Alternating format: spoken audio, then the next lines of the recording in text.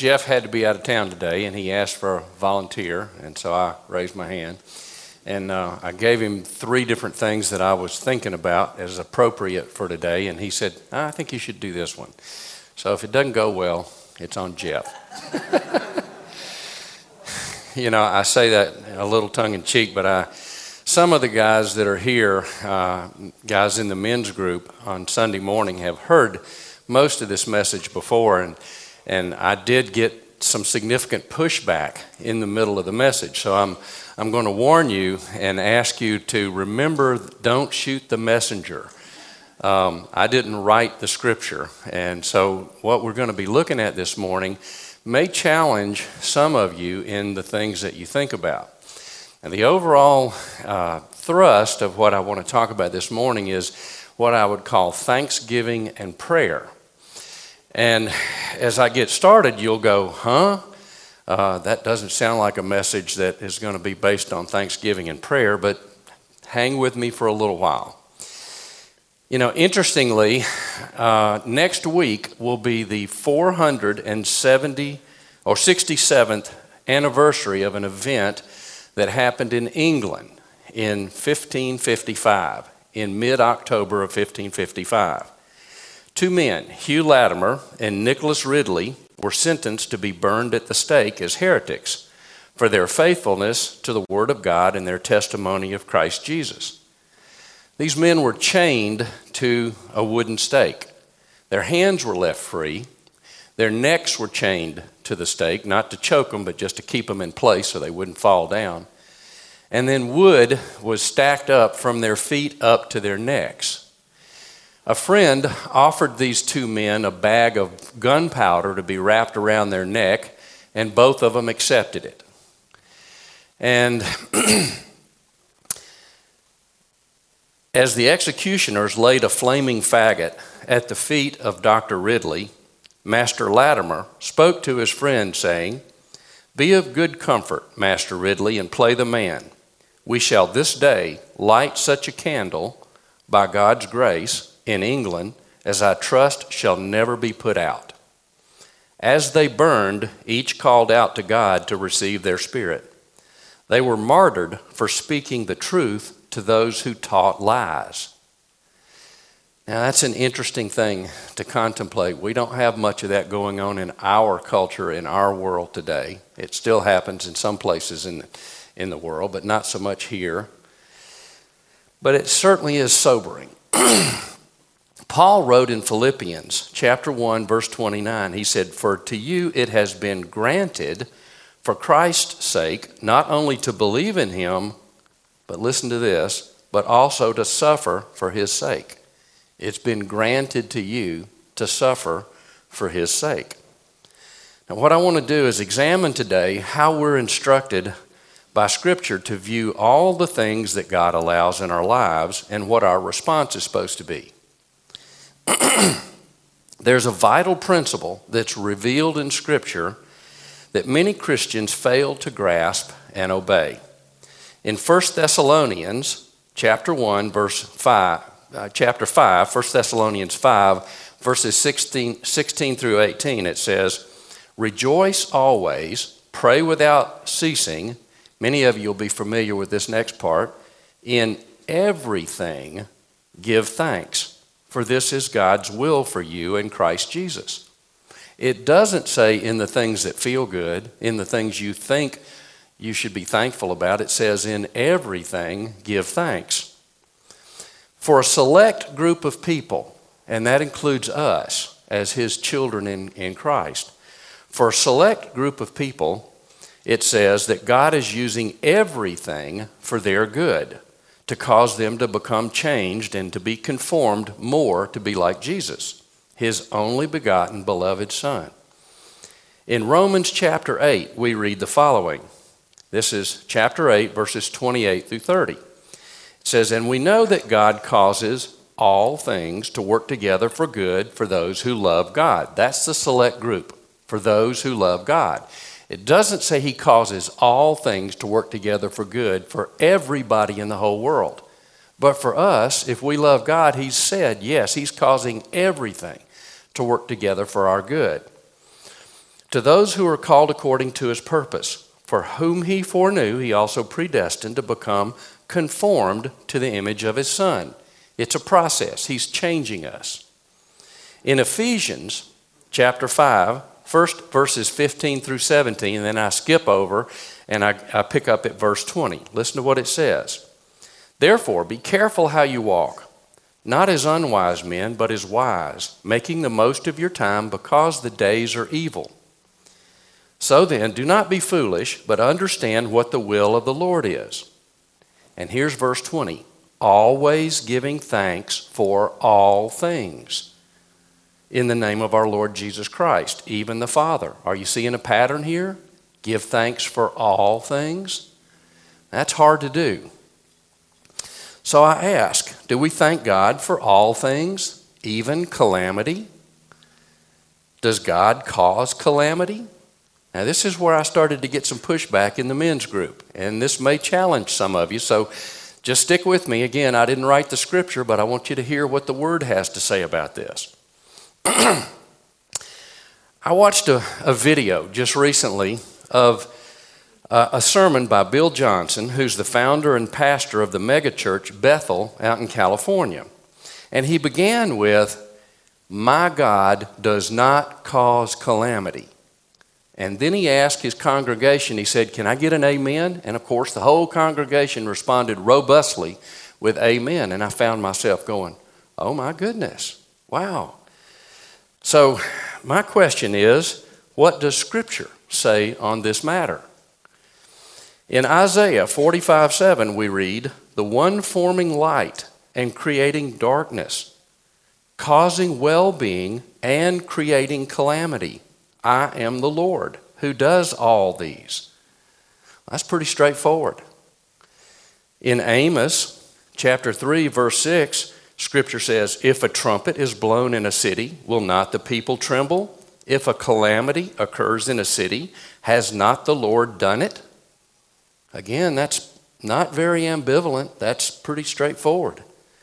In Jeremiah chapter 6, verse 19, it reads, "Hear, O earth, behold, I am bringing disaster on this people, the fruit of their plans, because they have not listened to my words, and as for my law, they have rejected it also." One more, and then I'm going to give you a word of encouragement. You know, I think of Scripture as something that says we're supposed to edify, we're supposed to encourage, and we're supposed to exhort. And all three of those are important, and they're appropriate.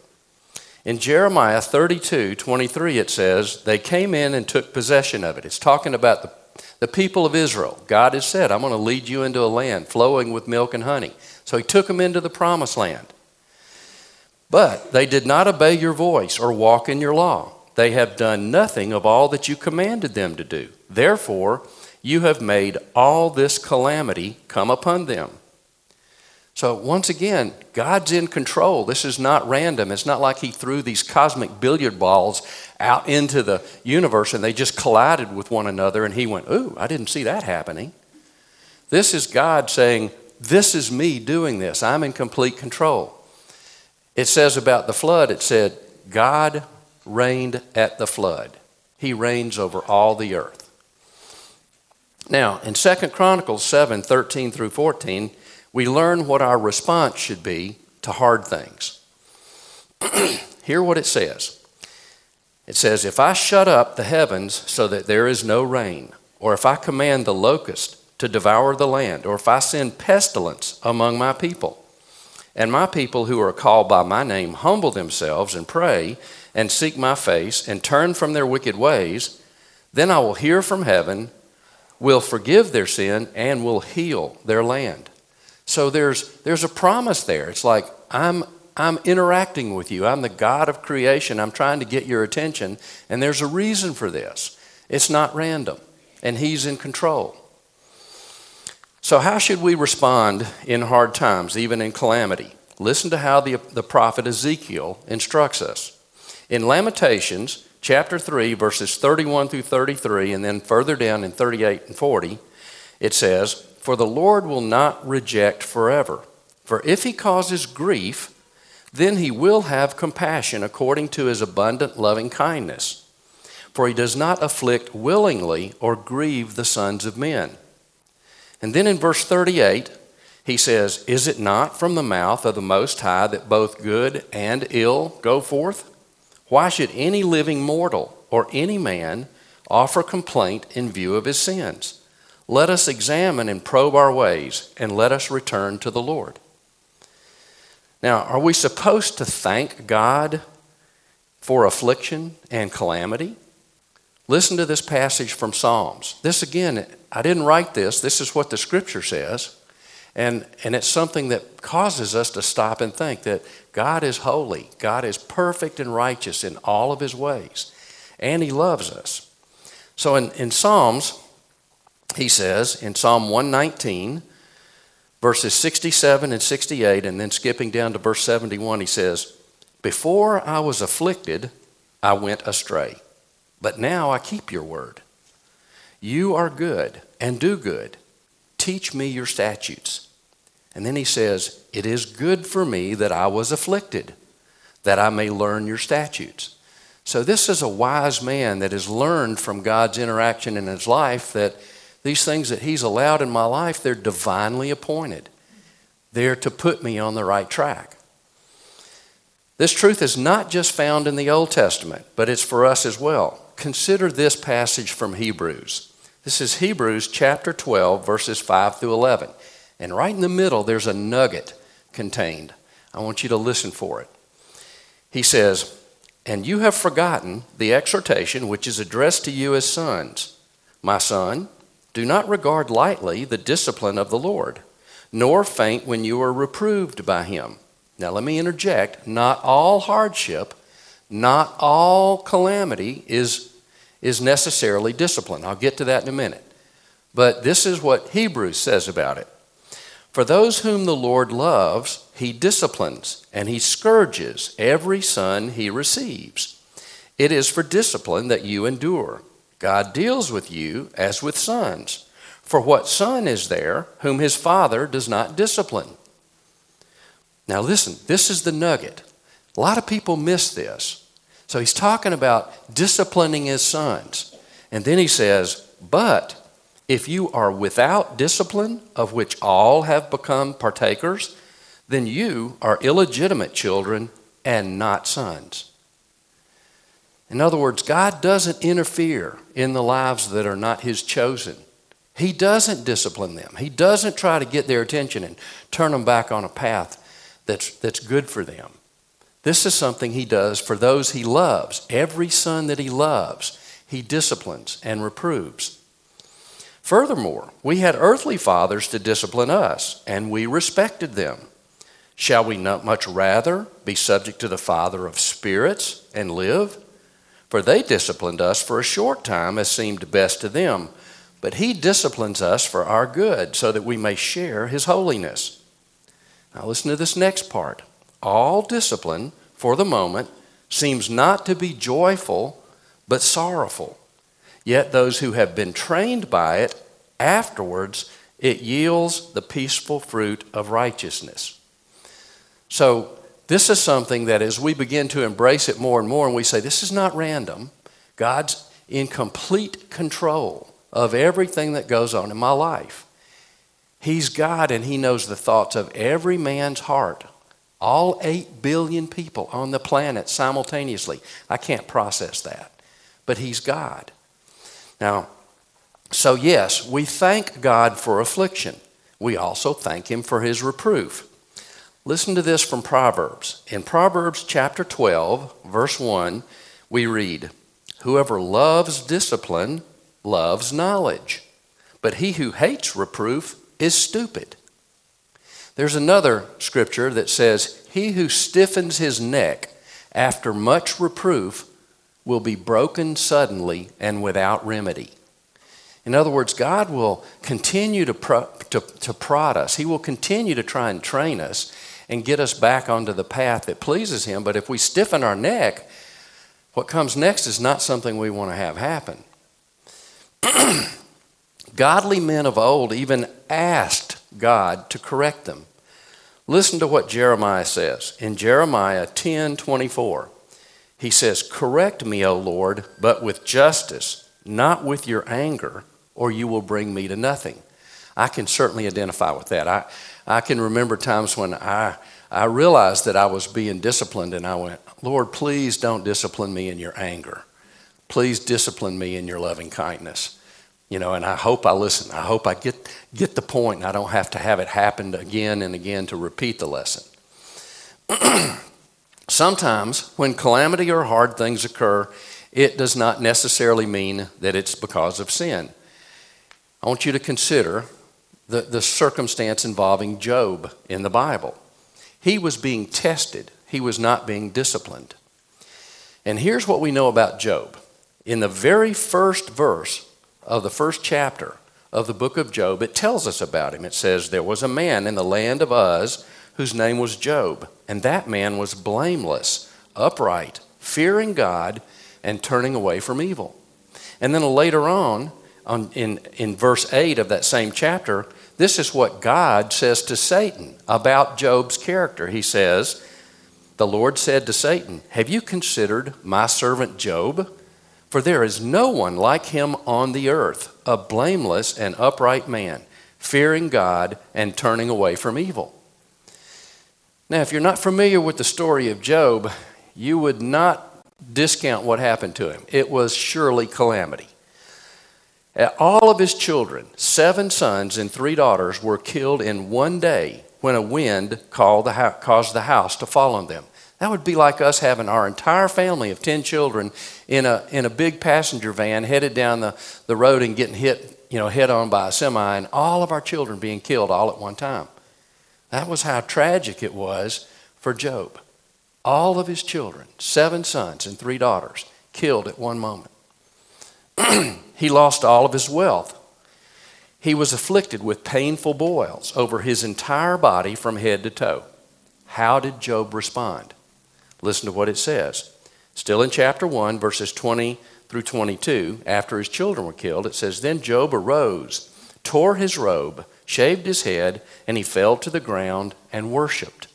He said, 'Naked I came from my mother's womb, and naked I shall return there. The Lord gave, and the Lord has taken away. Blessed be the name of the Lord.' Through all this, Job did not sin, nor did he blame God." Now, Job's wife had a little different response. She told him to curse God and die. And Job responded to her by saying, "You speak as one of the foolish women. Should we not accept good from God and not accept adversity?" So the question I have is, do you look for what God is doing for your good when hard things are allowed in your life? Or do you respond with anger or resentment, or do you complain? All of those are possible responses, and the scripture addresses those. Listen carefully to this next scripture from Job. Now, there were 3 friends that came to Job: Eliphaz, Bildad, and Zophar. And they were men that were roughly of the same stature as Job. They were elderly men, like Job was an elderly man. And then there was another character in the book of Job whose name was Elihu. And Elihu was a younger man who sat and listened to the discourse between Job and his 3 friends for quite a long time. And after he'd listened for quite a long time, this is what Elihu says to Job. It's found in chapter 34, verses 31, or actually verse 33. He said to Job, "Shall he," meaning God, "recompense you on your terms because you have rejected it?" In other words, he's saying to us, do you only think that your approach to things is right? That the creator of the universe, when he's interacting in your life, who's perfect in wisdom and knowledge, is doing something and you're supposed to reject it because you don't like it? So that was basically what Elihu was saying to Job. In the New Testament, we read from the book of James, chapter 1, verses 2 through 4. It says, "Consider it all joy, my brethren, when you encounter various trials." Now, Job had a trial. He had really severe trials, but we're told, consider it all joy when we encounter various trials.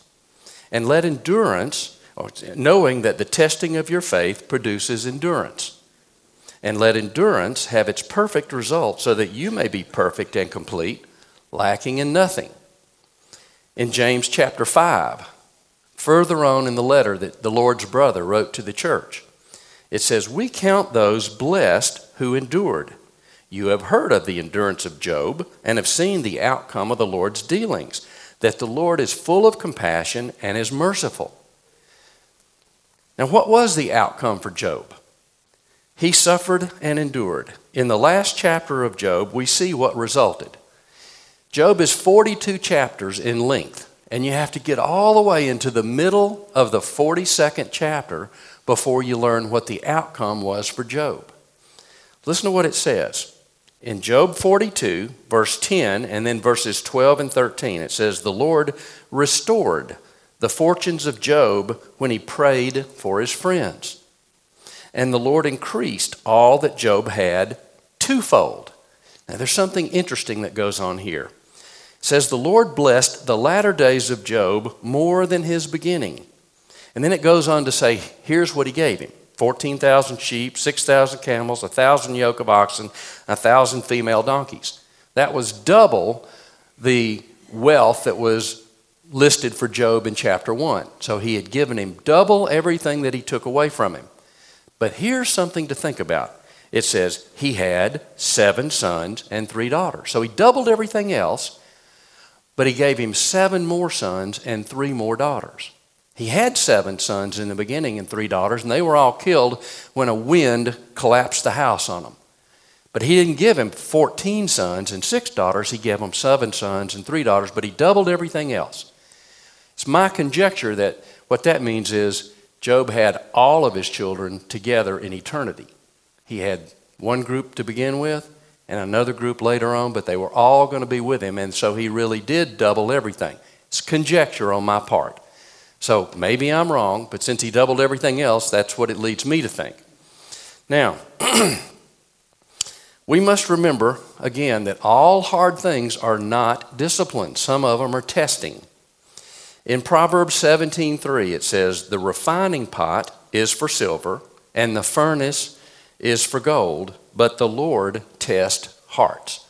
Now, when you remove impurities from silver and from gold, you smelt it, and you heat it up until the impurities rise to the top and you can pour it off.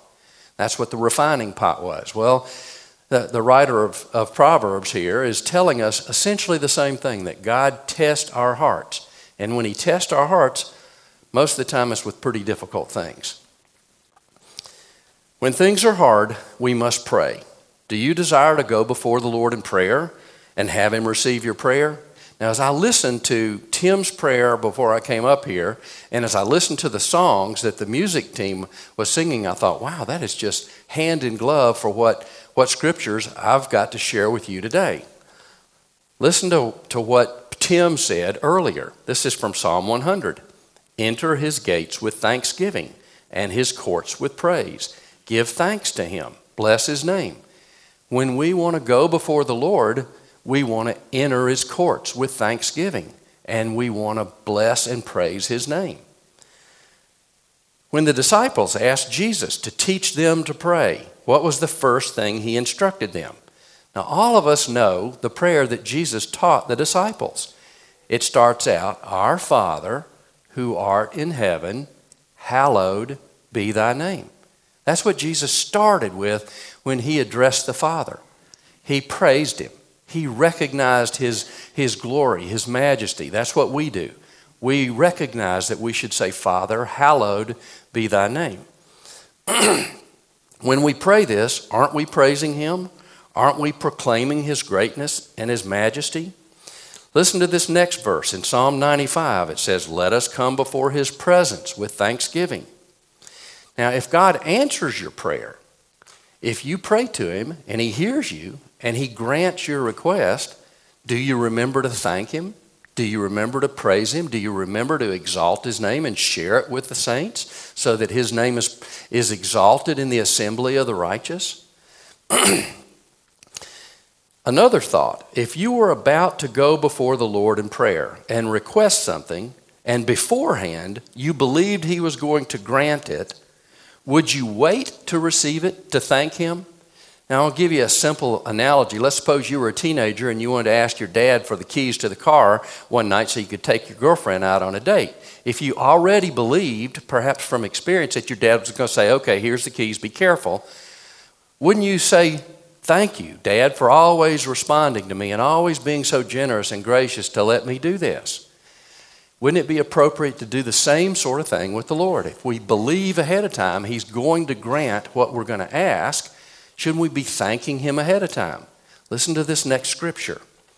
This is Jesus teaching us in Mark chapter 11, verse 24. He says, therefore I say to you, all things for which you pray and ask, believe that you have received them, and they will be granted to you.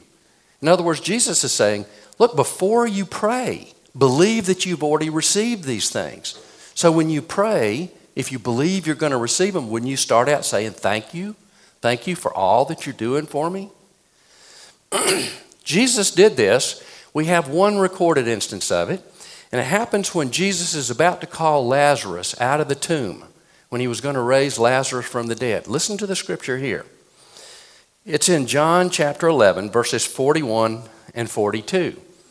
It says, so they removed the stone. Then Jesus raised his eyes. I can picture the Lord standing there with all of these people that were gathered about with Lazarus in the tomb, and he raised his eyes up toward heaven. And here's what Jesus said.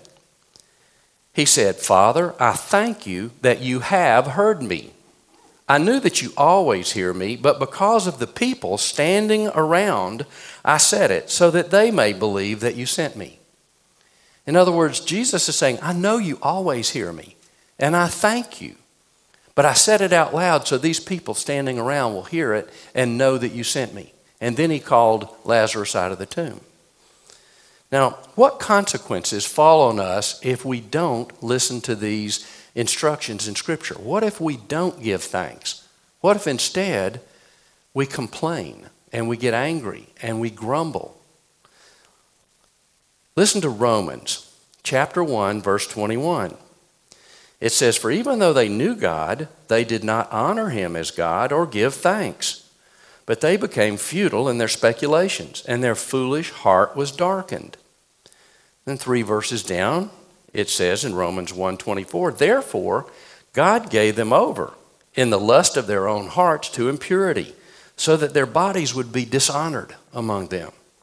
And then in verses 28 through 32, it says, and just as they did not see fit to acknowledge God any longer, he gave them over to a depraved mind. And then he lists the things that flowed out of their lives as a result of this. Things like unrighteousness, wickedness, greed, evil, full of envy, murder, strife, deceit, malice. They're gossips, slanderers, haters of God, insolent, arrogant, boastful, inventors of evil. And although they know the ordinance of God, that those who practice such things are worthy of death, they not only do the same, but also give hearty approval to those who practice them. In other words, the fact that these people conduct these things this way was a result of the fact that they quit being thankful to God. They didn't acknowledge God. They didn't honor him as the creator. And so God turned them over to a depraved mind. So the question I ask is, how about you? Will you choose to always be thankful? When Scripture says, give thanks in all things, for this is the will of God towards you in Christ Jesus, it's not a suggestion. It's an instruction for us, his children.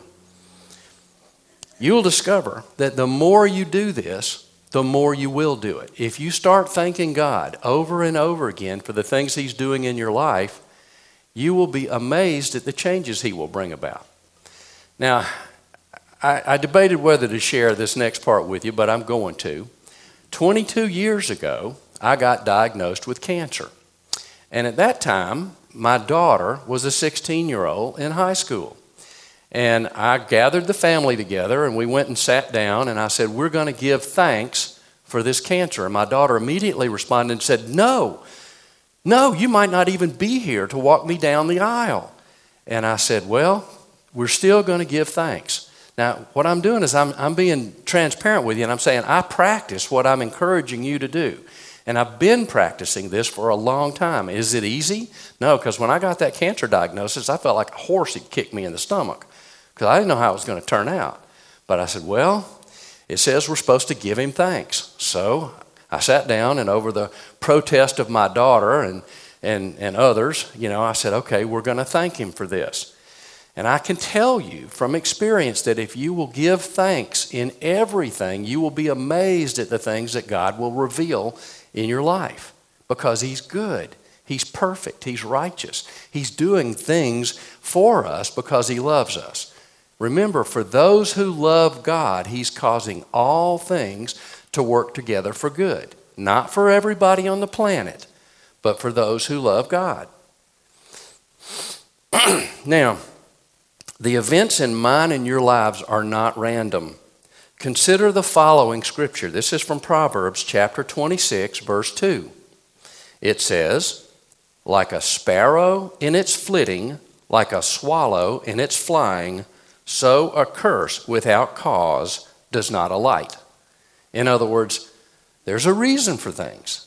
God is not just being random. He's not being some, vengeful, mean God pushing the smite button. There's always a reason for something that God's allowing in our lives. Remember, Job was not being disciplined. God said there's no man on earth like him.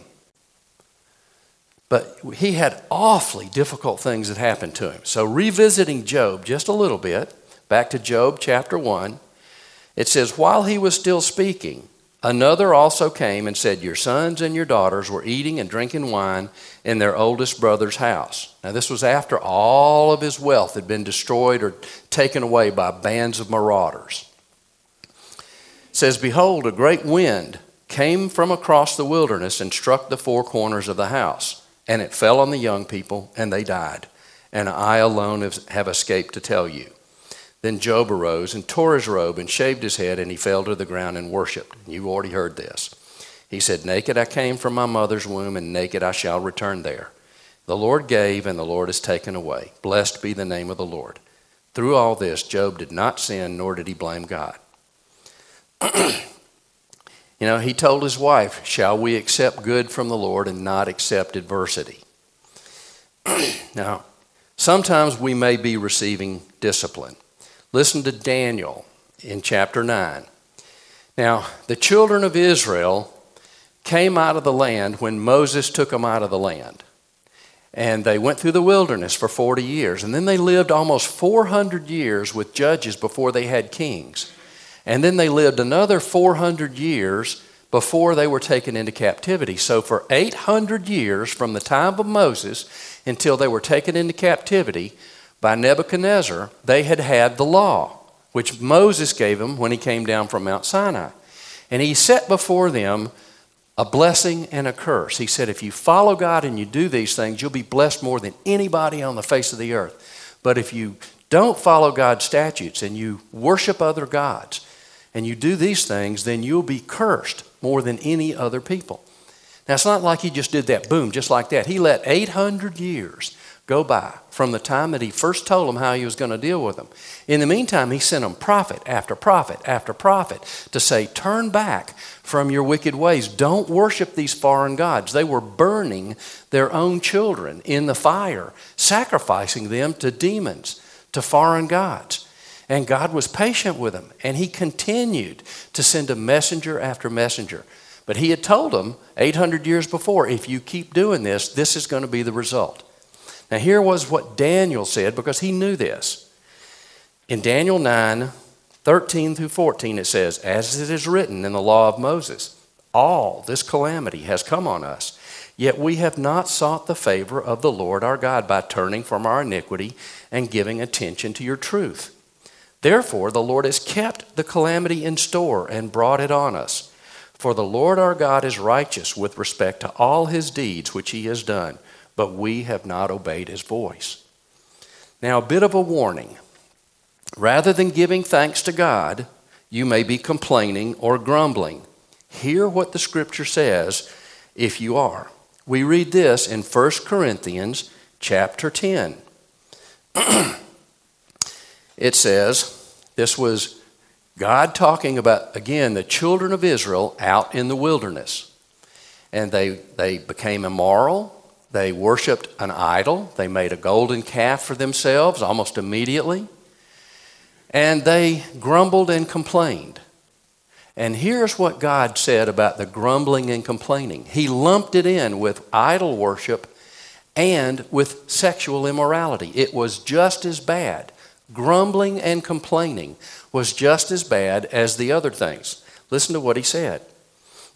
He says, now these things happened as examples for us, so that we would not crave evil things as they also craved, nor grumble as some of them did, and were destroyed by the destroyer. Now these things happened to them as an example, and they were written for our instruction, upon whom the ends of the ages have come. So each of us gets to choose. We can either give thanks in all things, we can praise him, we can extol his name, or we can grumble and complain. We can get angry. But there's a price. You do it at your own peril. So in closing, what are the takeaways?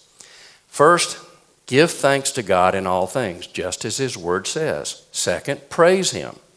Third, endure trials and count them all joy. And fourth, we must examine ourselves. If need be, we must repent. And finally, pray, hope in him, and trust, because he's faithful. Let me close in a word of prayer.